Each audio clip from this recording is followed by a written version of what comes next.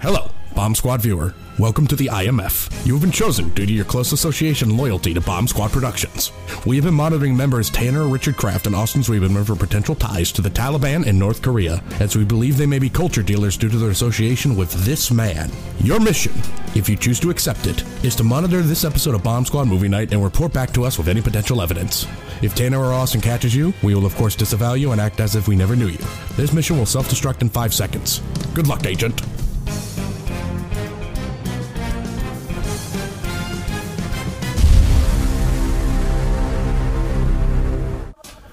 Hi, welcome to Bomb Squad Movie Night, episode number 127. I am your host and master of ceremony, Tanner Richard Kraft, and with me I have... Hi, I'm Angle, Dutch Angle. Hi, I am Tim. And if you can't tell by Tim reloading his fist, we're talking about the latest Mission Impossible movie, Mission Impossible Dead Reckoning. That's right. Or Part 1, Dead Reckoning Part 1. The 7th movie in the Mission Impossible franchise. If you're coming from our first episode on Mission Impossible, and this is the first one you're watching since then, hi, a lot has changed.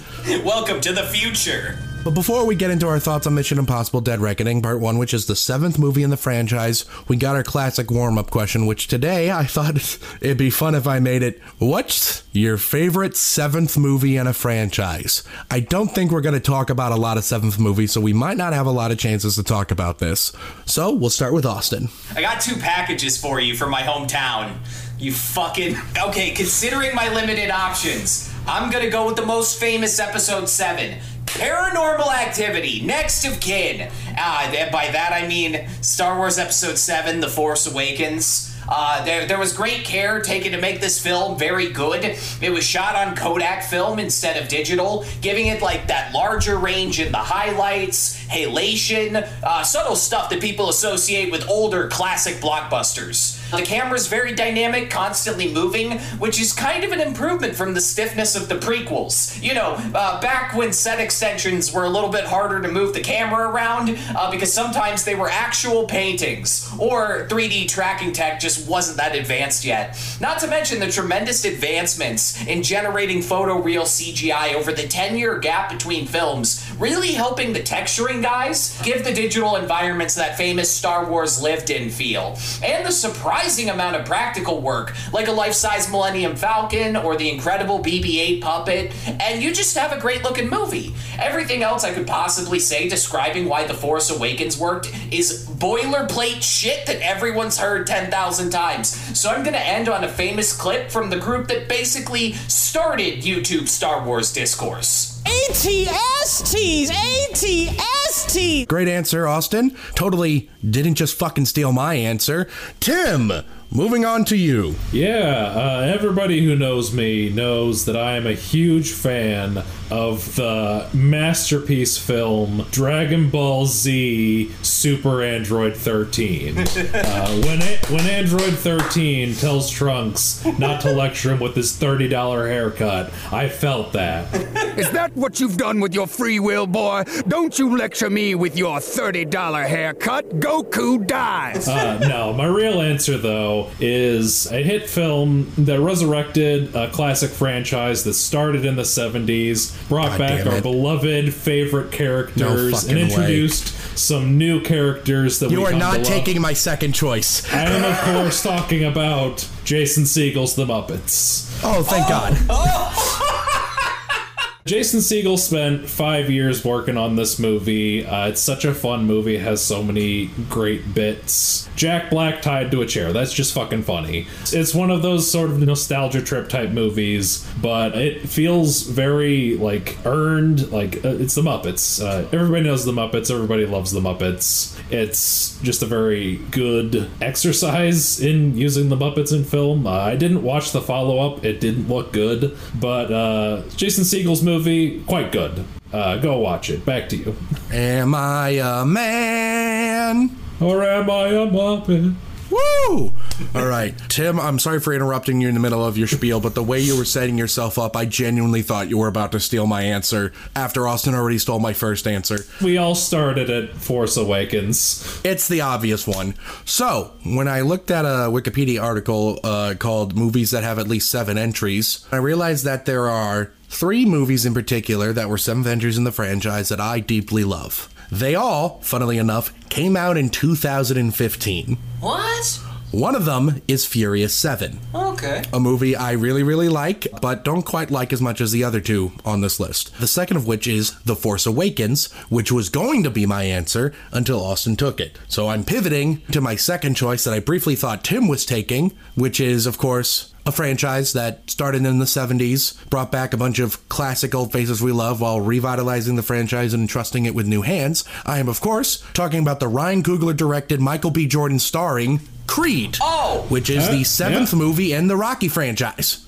It's a great revitalization of the franchise. It's one of the best requels they've ever done. It arguably did the requel thing a month before The Force Awakens did it and popularized it, because Creed came out in November, Force Awakens came out in December. You're right. Sylvester Stallone probably came second in Best Supporting Actor votes that year. Sylvester Stallone's great in it. Michael B. Jordan's great in it. Even though the newest Creed movie, Creed 3, is probably my favorite of the Creed movies, Creed 1 is still an amazingly great movie that adds a lot of lore to the Rocky franchises and I think takes it back to its underdog roots after, by movie 3, the Rocky franchise sort of fell off the rails a little bit in a good way. I fucking love Rocky 4. And then Rocky 6, aka Rocky Balboa, kind of brought us back, and then Creed really brought us back. So that's going to be my answer for the favorite 7th franchise movie. But that's not the 7th franchise movie we're talking about today. We're talking about the 7th movie in the Mission Impossible franchise, Dead Reckoning Part 1.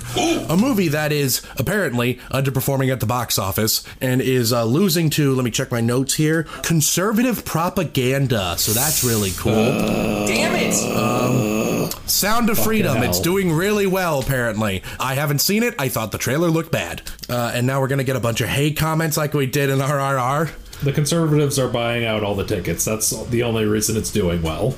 That is true. I actually saw the theater I work part-time at one of those. Wow, so only our theater has fucked up sound? Movie theaters are held together with duct tape. Shut up. But anyway, we're going to talk about Dead Reckoning. What are our overall thoughts on the newest Mission Impossible movie? Tim, we're going to start with you. So, the Mission Impossible franchise is actually sort of a blind spot for me for a while. I hadn't watched the first one until you guys did your episode on it, and I figured, it's about time I watch this one. I've seen a Brian De Palma movie once or twice before. He's a good filmmaker. I liked the Carrie movie, and I quite liked the first Mission Impossible. It was a very good, classic thriller.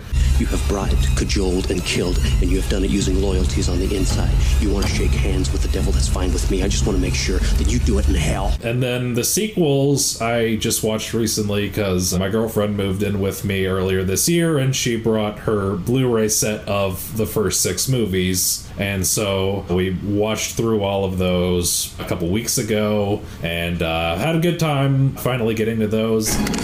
Mission accomplished! I'd especially been meaning to watch Ghost Protocol because it's the only Brad Bird movie I haven't watched. But anyways, when I got to this one, we saw it in IMAX right before it got pushed out of IMAX. I saw it in the ideal settings and it was a blast. It was a very good time. This is definitely my favorite sequel. I might still like the first one more just because it's an undeniable classic film, but this was a very fun sequel. The action set pieces were off the charts awesome. The whole movie is just setting up that thing that you saw in the trailer and you're waiting for, which is the jump. And when you finally get to that, and it's just cutting back and forth between him on the motorcycle and the stuff on the train, and then he finally gets to that hill, and he's just god damn it. That's just such a funny, payoff to that whole setup. And then, of course, the stunts great. All the stunts were great. All the action set pieces were great. I must have made a wrong turn somewhere. No, that's it. What? How can this be it? We had a thunderstorm right in the middle of the Rome chase, so there was a power outage like right in the middle of that, and we had to like bring it back. So that was a little annoying, but the Rome set piece was very fun. A lot of good stuff. Probably have more coherent thoughts in general discussion. Back to you, Tanner. Excellent. I do got to say, what you're talking about, how it's such a good comedic payoff of him in the end being like, oh, god damn it. The second funniest part of that is, if memory serves me correctly, what makes him commit to actually doing the jump is he basically goes, think about the baddies. And then he goes for it. Like, he has like a flashback montage of every hot woman in his life in this movie, I'm pretty sure. And that's when he goes for it. And I'm like, I get it. That's fair. I don't know if I can make it across the valley and intercept and land safely on a moving train. Do you copy? Yes! Austin, I'm excited to hear your thoughts, because I actually know nothing about what you thought of this movie. I don't even know if you've actually seen it, and you could just be lying to me. I don't know. Speaking of baddies, I saw a Twitter user call this latest movie the Hot Girl Olympics, and I thought that was sort of fitting. Lots of great women in this movie. So, I saw this in IMAX opening weekend, and to be completely truthful, I think that they're hiding an expanded aspect ratio version of this film in a fucking vault somewhere. I think that after Universal scored that 3-week exclusive deal where Oppenheimer would get all the IMAX showings, they took the shorter 239 scope version of this film and said, now nobody gets to see it in actual IMAX. Fuck you people. Which is a shame, because it could have used the added boost. One thing that came to my mind is how this film does a couple of things that Fast X did, but better. It's not the killing he enjoys. It's the suffering. Never accept death when suffering is owed. Both of those movies feature a villain trying to kill the hero by blowing up a huge structure near the end. And Mission immediately wins that battle, because as cool as Dom facing down an exploding dam might be, the Mission people launched a real train into a real pit and then used the aftermath to create one of this movie's most incredible action set pieces. Both of these films are also part 1 of 2 cliffhanger movies, and Mission doesn't so much win that contest because its ending is super great. Dead Reckoning has a serviceable ending, but more so Mission wins because of how bafflingly shitty the ending of Fast X was. I object to that. Fast X doesn't have an ending. That is its problem. Semantics! Overruled! The last thing I noticed that they have in common is their meta-commentary mocking franchise tropes. In Fast X, there's this really hilarious scene where Alan Ritchson makes some cracks to Brie Larson about how Dom Toretto is like the Borg from Star Trek, the way that he eventually turns everyone into family and just goes around causing endless destruction. That's their MO. To corrupt law enforcement. Everyone becomes family. It's like a cult with cars. In Dead Reckoning, there's a few choice jokes about Ethan Hunt and the IMF, my favorite of which coming from Shea Wingham. His character is trying to explain Ethan Hunt to his operatives and calls Ethan a mind-reading, shape-shifting incarnation of chaos. I think both films land their self-referential bits, but Mission wins out just because of that dynamite scene where Princess Brides learns about the IMF for the first time, shortly before Ethan comes in and gasses everybody with the green smoke.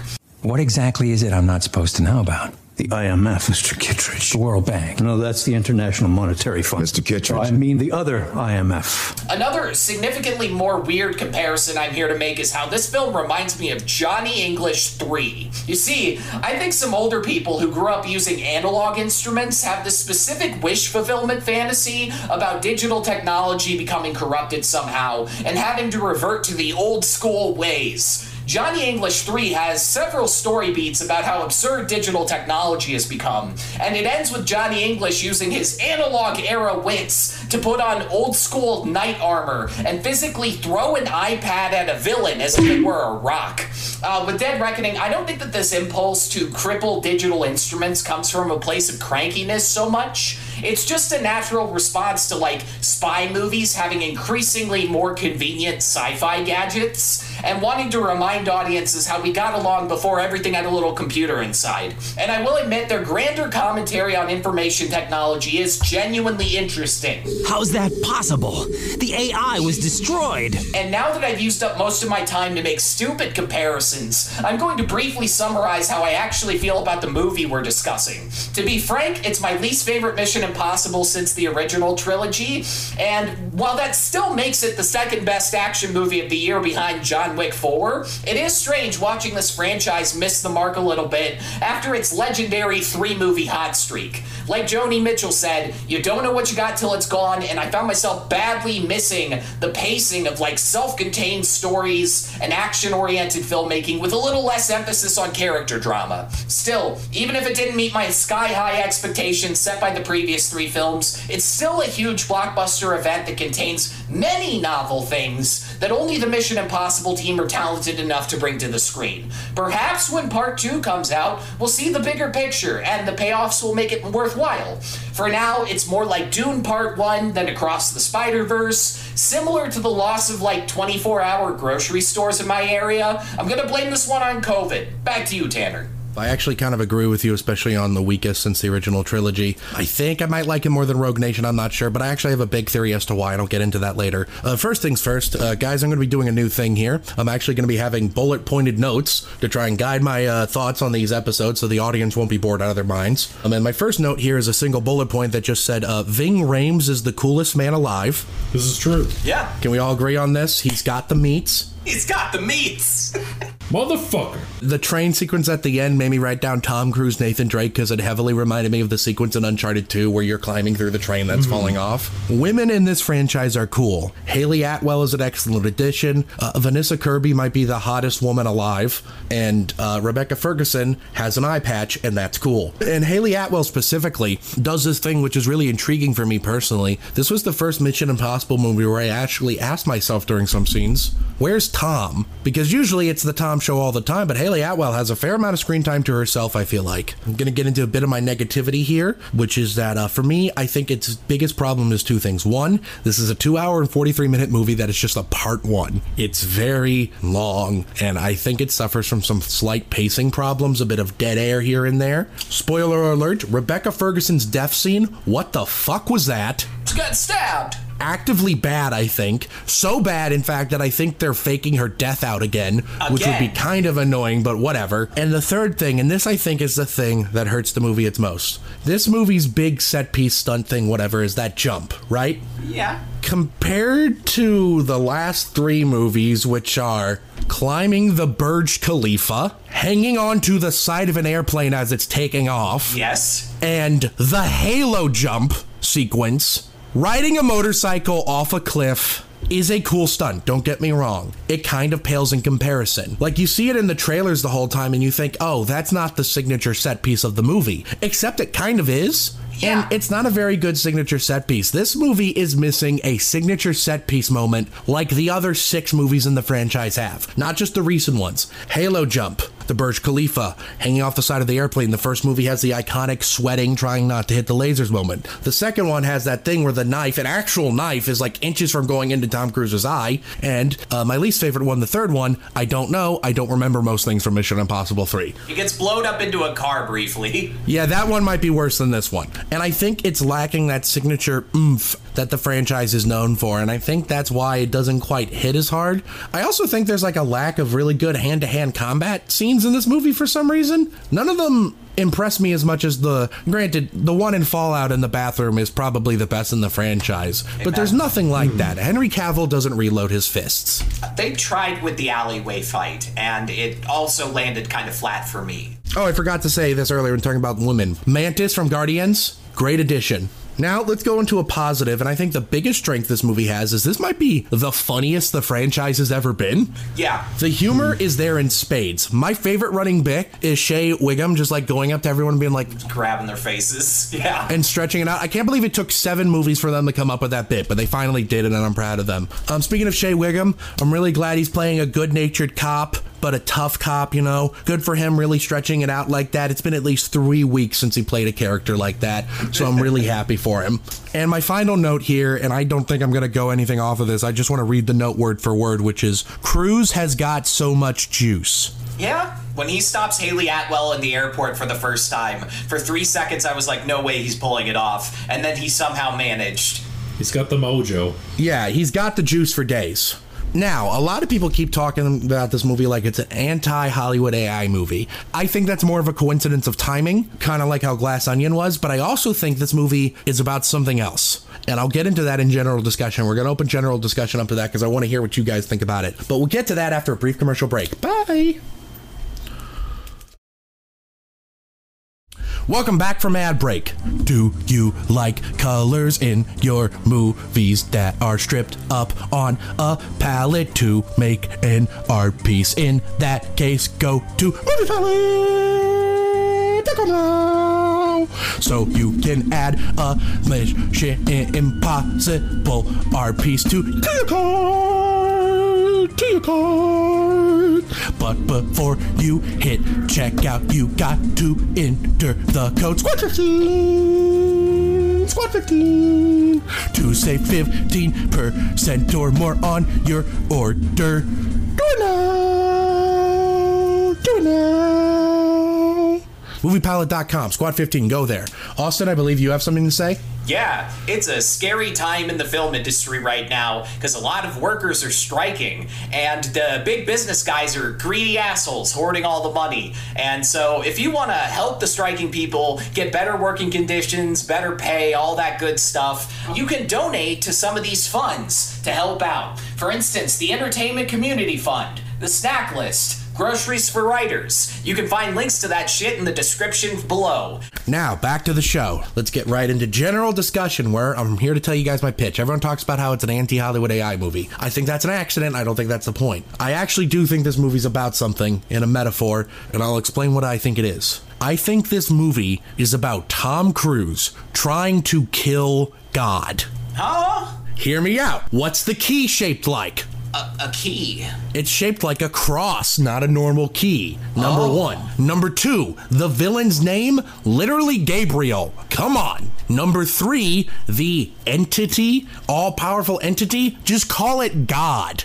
That's all the evidence I have for this theory. What do you guys think of this? Tom Cruise seems like the kind of guy that would try to kill God. I think that's part of his religion. Holy shit. Do it for Xenu.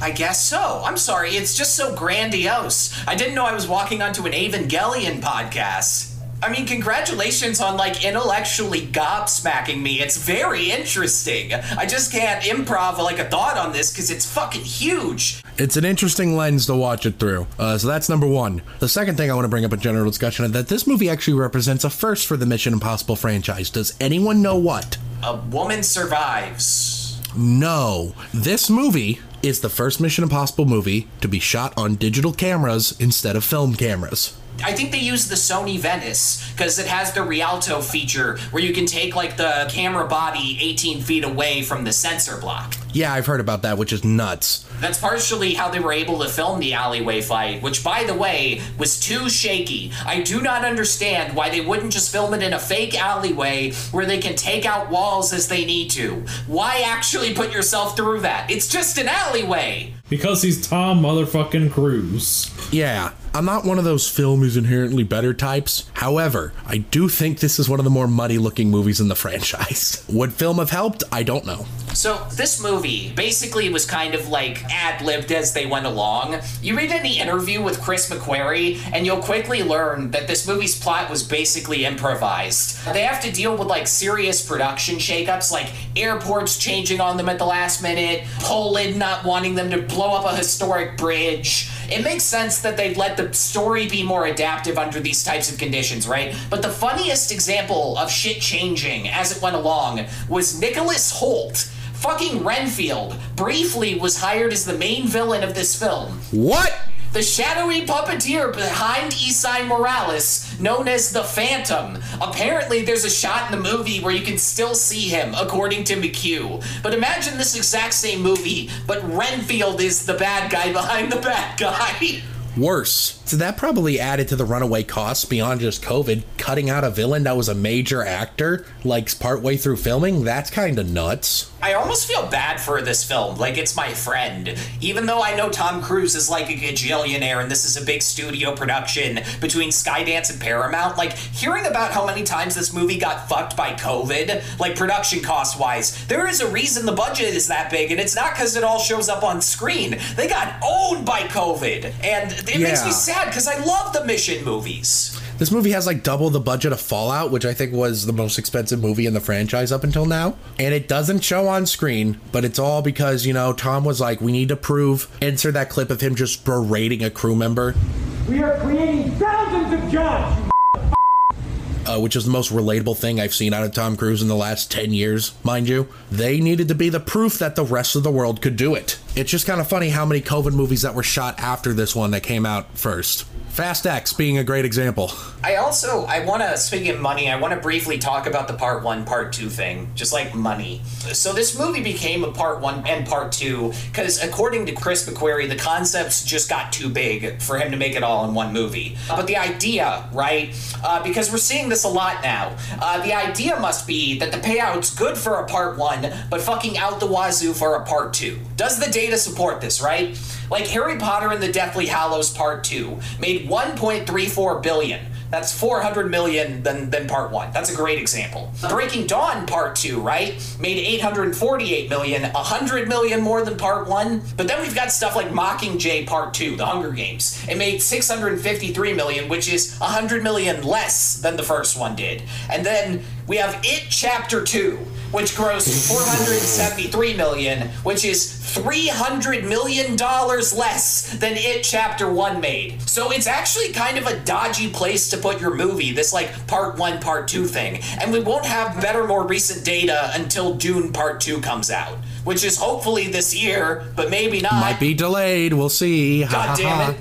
I think it depends on whether or not you actually call it a part 1 or not. I think in recent years, there's a reason studios have been moving away from that. I think that's a big reason why Across the Spider-Verse Part 1 and Part 2 became Across and then Beyond the Spider-Verse. I think there's a reason why they were kind of hiding that Fast X was a part 1 in a lot of the marketing. That part 1, people are going like, oh, well, I don't care. I'll show up for part 2. I'll catch part 1 on streaming. It creates a lack of urgency to go see the movie. It's ultimately a poor decision. There's a big reason why Infinity War went from being Infinity War Part 1 and Infinity War Part 2 to Avengers Infinity War, Avengers Endgame. Great reason, considering Avengers Infinity War is a $2 billion movie, and Endgame somehow managed to make $600 or $700 million more dollars. Right. The biggest. Big reason. Making it a part 1, I think that's a big reason why there are 3 reasons why that's flopping. 1, released too close to Barbie and Oppenheimer. They should have released it in August. Number 2, Sound of Freedom accidentally becoming this weird cultural phenomenon. Even with the donating a ticket thing, that's existed for a long time. This one is specifically catching on for some reason. Because it's such an important movie. And number 3, I think the part 1. Those are the 3 big reasons why it's not doing as well financially as it could have hoped to. Now, it's going to have a guaranteed 90-day run in theaters. It's going to be in theaters until October because apparently that was something Tom Cruise got out of the studio while he was forcing them to not release Maverick on streaming. Tom Cruise is a god, is what I'm saying, apparently, which is why he wants to kill God. And we're back. There could be only one. He wants to replace him. There's an Odessa Steps reference in this movie during the Rome chase. When Tom Cruise and Haley Atwell are careening down the stairs in the Fiat, there's a brief threat of hitting a baby in a carriage. This is a riff on the old Battleship Potemkin bit, and some people might know it from that movie, The Untouchables. I picked up on that. I thought that was an Untouchables thing. Can we talk about how Tom Cruise is older now than Jon Voight was in the first movie? What? Don't like that. Jon Voight was 57. Tom Cruise was 57 when filming started on this movie, 59 when it wrapped, 61 when it came out. Tom Cruise's plastic surgeon could put a man on the moon. His plastic surgeon's name? Xenu. Oh man. Benji is the bravest character in this movie because he activates autopilot on a car while a rogue AI is destroying the world. Speaking of Benji's character, that reminds me of the biggest piece of accidentally perfect political timing this movie has, which is the sequence where the AI clones Benji's voice. Because that's a big thing we're all worried about right now. I love that the AI was only able to do that because of the fake bomb. Speech synthesis. Oh, I didn't put 2 and 2 together that it used him talking to the fake bomb as the data set for synthesizing his voice. That rocks! That's probably why it was a dud, because the AI needed the data to be fully transmitted. I am fucking blown away right now. Yeah, this movie's got layers. This movie's also got sleight of hand tricks. Who likes that? Who likes sleight of hand magic? I bet magicians love this movie. It's making them look good after the Now You See Me franchise made them look bad. Insert that Now You See Me 2 part where they're like throwing the cart around the room and it like looks like shit because it's half CGI. There was a moment with Henry Cerny that just blew me away. Like, it was pretty good screenwriting. There's one point where Kittredge tells Ethan, the next war isn't going to be a cold one. It's going to be a shooting one. Over a shrinking ecosystem, the last of our dwindling energy, drinkable water, breathable air. When that moment happened, I was like, fuck yeah! That shit, he delivered the hell out of that line. Crazy. When that part happened, I started crying. Yeah. We're gonna die! Is this real? So Tanner brought up earlier the running up the train thing, which reminded him of Uncharted, and I definitely get that. What was funny for me, though, was like when I was watching the sequels and I got to number 6, I thought to myself, the director of Pathan must have really liked this movie. And so then when I was watching 7 and I got to them running up the train, I'm like, they're doing a Pathan! Yeah! Let's associate it with Pathan instead, so the weak numbers on the Pathan cast can go up. There we go. Uncharted doesn't exist. There's only Pathan cast. Uncharted Pathan crossover when? Right after the G.I. Joe's Transformers crossover. All right, I can't get over it. Okay, hold on. This is going to be my only chance to talk about this now. When that happened in the theater, when they kept talking about being like, oh, we have the secret agency, I thought it was going to be Sector 7 from the Michael Bay Transformers movies. And then the motherfucker turns over the business card and says G.I. Joe, and I literally out loud went, what? Oh yeah, there were definitely people in my theater that out loud said what. If it wasn't for the fact there were kids around, I would have said what the fuck. What's really crazy is that Kittredge in this movie, the same thing happens to me. He turns over Haley Atwell's business card and it says G.I. Joe. What the fuck is going on? G.I. Joe is everywhere. I don't know if this is the right opinion to have, but I think that Tom Cruise has earned our attention. Because I saw something get brought up about how Tom Cruise is just an evil bastard. Because he's the face of, like, a fucking evil cult and all of this stuff. But I think that, like, almost killing yourself for movies over and over again is actually good enough penance for the level of evil stuff he's done. In my eyes, he's forgiven enough that I'll go watch him in movies. Because just, it's so, like, Greek tragedy weird. Just, I'm gonna keep doing shit that almost kills me for all the movies. Let's go. Please love me. It's a very weird shtick, like a weird dynamic. His entire career is a flex, and we're here for it. He's our last movie star. Hey, did anyone else have an epileptic seizure during the opening credits? No, but you know what? That reminds me of my favorite bit of the Mission Impossible open credits, how they spoil the rest of the movie. Always love that. I thought that it was kind of lame that they used pixel sorting as their, like, main gimmick during the opening sequence, because that's, like, a thing that babies do on YouTube when they're making cheap music videos. I was like, I know what that is, and it's not impressive. Do better. Well, what little did you know, actually, is that Tom Cruise moved each pixel by hand. These were all laid out physically, like mosaic tile, and he pixel sorted himself using a slide rule. God damn it. And none of that opening credits are digital. Even the footage from the movie, he actually shot that on film. Like, he put it on a camera and then shot the thing on film. Every time I saw Isai Morales in this movie, I had the unmistakable thought, I've seen this guy's penis. I don't know where, but that just kept popping into my mind. I was like, where have I seen this guy's balls? And little did you know, it was from the movie Him. Can we talk about how Gabriel, the villain of the movie, looks like a dilf-up version of Christopher McQuarrie? Does he? A lot of people are talking about this, that he looks like a hotter version of McQuarrie. He is an imposing motherfucker. I think he's one of the 2 recent people to voice Deathstroke. And Tim, I know he's your favorite Deathstroke, Isai Morales. Yeah, there you go. Trivia Corner. Are you guys ready? Tom Cruise and Ving Rhames, only 2 actors to appear in every movie of the franchise, so that's cool. Especially because Ving Rhames isn't credited in the 4th movie, but he is in it for a single 30-second scene, and from what I understand, he made $7.7 million for that scene. Get that bag. We stand a king. The opening credits don't appear until 28 minutes in the movie. Drive my car. Eat your heart out. Apparently, Tom Cruise went on not one but 2 rants against crew members about COVID protocols, one of which did leak, and apparently 5 crew members quit because of it. The second one we don't have because it's locked behind a Patreon. Our Patreon, actually. If you donate $10,000 to the Bomb Squad Patreon, you can get it. After Ethan Hunt enters that building in the desert in the original movie and he fires 4 shots at an enemy, listen to the shots carefully. Bum, bum, bum, bum. Syncs up with the theme. Edgar Wright shit. Love to see it. Nice. What I love about the scene between Kittredge and Ethan in this movie is that Kittredge uses the same phrase, which is, I understand you're very upset. In this movie, he replies, I'm not upset. While in the first movie, he replies with, you've never seen me very upset. Full circle. I didn't pick this up in the last movie, but apparently Vanessa Kirby's character is the daughter of that weapons dealer from the first movie. So there's that for you. So that's all I got for trivia. Let's go on to final thoughts. Austin, you're first. This could have been the best submarine movie ever made if they had just stuck to their fucking guns and stayed in the submarine. This could have beat Das Boot, Hunt for Red October. This could have been the best sub movie of all time, but they had to go up above the fucking water. Big mistake. 2 out of 10. Fuck. I agree. Tim? I had a good time with this. I'm glad to be caught up with the franchise, and I'll be there for part 2. Hell yeah. It is a great action movie. It's one of the best action movies of the year, but unfortunately, by the high standards the Mission Impossible franchise has set lately, it misses the mark slightly. But it's still an ultimately very enjoyable movie that I would love to watch again and again. But, you know who else I would love to watch again and again? Who? You!